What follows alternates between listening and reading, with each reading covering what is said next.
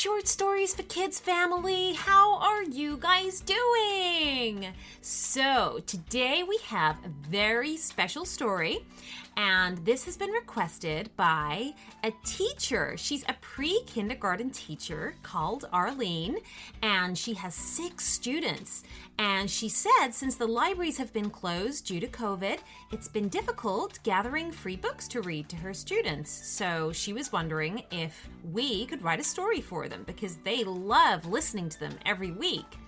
So their names are Clara, Olivia, AJ, Nikon, Ellie, and Nathan. So guys, we have an amazing story for you. We hear that you like superheroes. So I think we have a very cool superhero story coming up. Enjoy!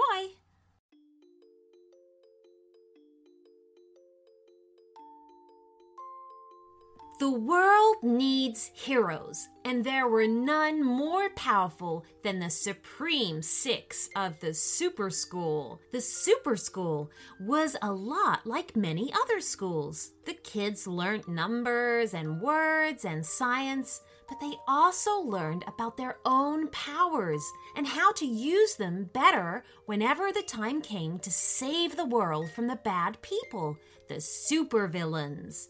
The Supreme Six were all friends at the school, and they each had a very special power. Clara was super strong. Olivia could control fire. AJ was super fast. Nikon had the power to transform into anything or anyone. Eli was super stretchy, and Nathan could turn invisible. Between the 6 of them, there wasn't much they couldn't do. One day, they were sat in class waiting for the teacher to arrive when there was a loud, blaring noise. It was the school alarm. The 6 friends ran outside to see what the trouble was. They saw almost 100 spaceships in the sky. It was an alien invasion. The ships were firing laser blasts and destroying buildings. The whole city was in chaos. It was time for the Supreme Six to get to work. One of the ships was flying at the school. It looked like it was ready to fire its lasers. Olivia used her magic and made fireballs fly at the spaceship.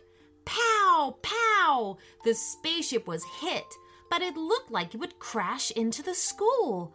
Clara held up her arms and caught the crashing ship with her super strength. She threw it as hard as she could at one of the others. They collided with a booming explosion. Behind them, they heard more noise. There was a squad of nasty-looking green aliens holding laser guns rushing towards them. "My turn," said AJ, and quick as lightning, he ran forward with such speed that it knocked the aliens over. Nathan had turned invisible and was craftily stealing the guns from the spacemen as they tried to get up. Nikon transformed into a huge squid and wrapped his tentacles around all the aliens, capturing them. Eli stretched his neck as high as he could and looked out over the city.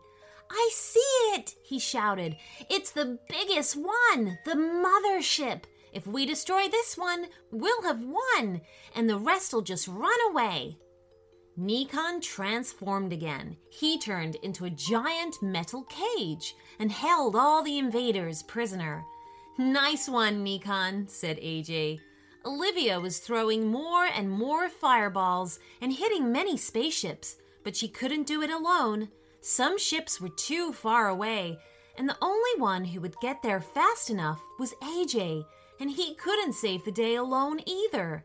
Then Clara had an idea. If Eli made himself really big and stretchy, it would bring the aliens to them.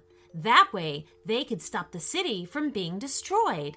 Clara told the rest of her friends the plan, and Eli got to work. He stretched his whole body until he was as tall as some of the big buildings. Sure enough, the alien ships and all the soldiers started heading their way. "Get ready," said Clara. "Here they come." Nathan made himself invisible and confused the spacemen on foot by tripping them up and taking their guns away from them. They tried to shoot their lasers at AJ, but he was too quick, and he ran circles around them until they got so dizzy they fell over too. Clara threw the aliens into the cage that was actually Nikon, and he kept complaining that he had to make himself bigger and bigger to fit in all the prisoners.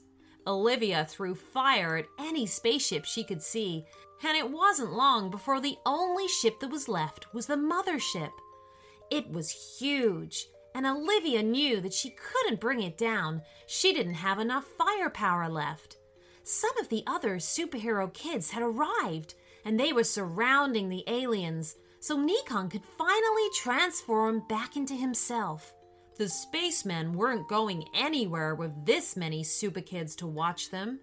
Suddenly, a jet of blue light hit the Supreme Six, and they were beamed into the mothership. The super kids found themselves in a huge open room, surrounded by aliens on all sides, with their laser guns pointed right at them. AJ thought about running fast and taking the aliens by surprise, but he didn't dare risk it. What if one of his friends got hurt? Nikon had an idea this time. He thought hard and began to transform.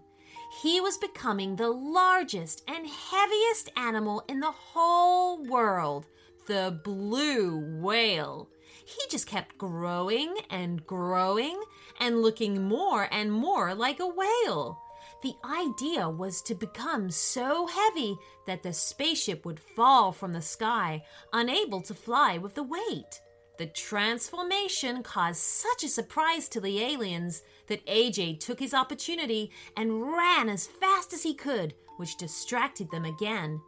Clara slammed her fists against the floor of the spaceship, making it rumble like an earthquake, causing the aliens to panic. Meanwhile, Nathan had become invisible and had snuck back to the control room to land the ship safely as it sank from the fire.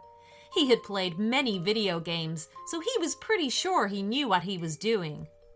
In all of the chaos and confusion, Nikon had fully transformed into a huge blue whale, and he was so heavy that the ship made a booming thud as it touched down heavily on the ground.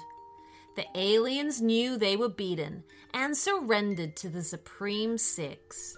Later that day, there was a huge celebration party in the city. The mayor came personally to thank the Supreme Six for foiling the alien invasion. Thank you, Clara. Thank you, Olivia. Thank you, AJ. Thank you, Nikon. Thank you, Eli. And thank you, Nathan. The Supreme Six knew that they had saved the world together as a team, and that they would always win the day if they had each other. The end.